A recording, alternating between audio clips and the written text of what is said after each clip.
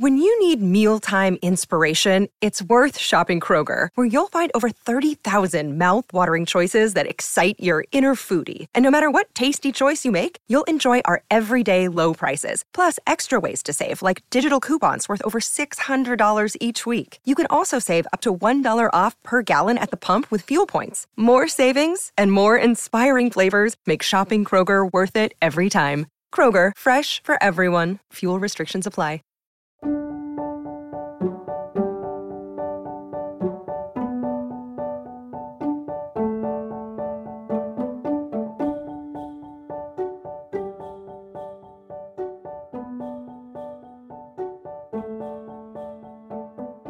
Hello everyone, welcome to Revived Devos. Today's Devo is by Jonathan Edwards.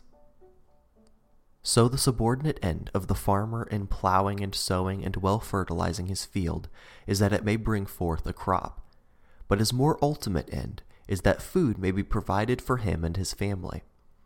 Therefore, though his inferior ends be obtained and his field bring out a great crop, yet if after all this is consumed by fire or otherwise destroyed, he plowed and sowed his field as much in vain as if the spring had never sprung up.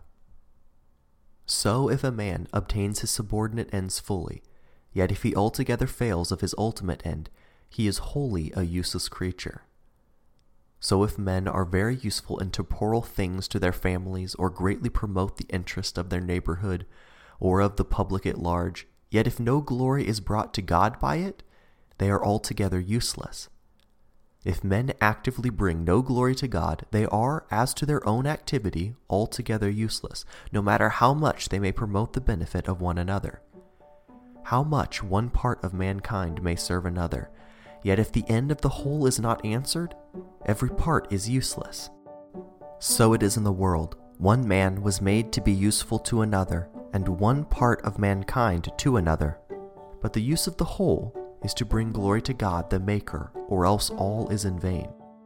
And however a man may serve among his fellow creatures in a private or public capacity, upon the whole he is in vain.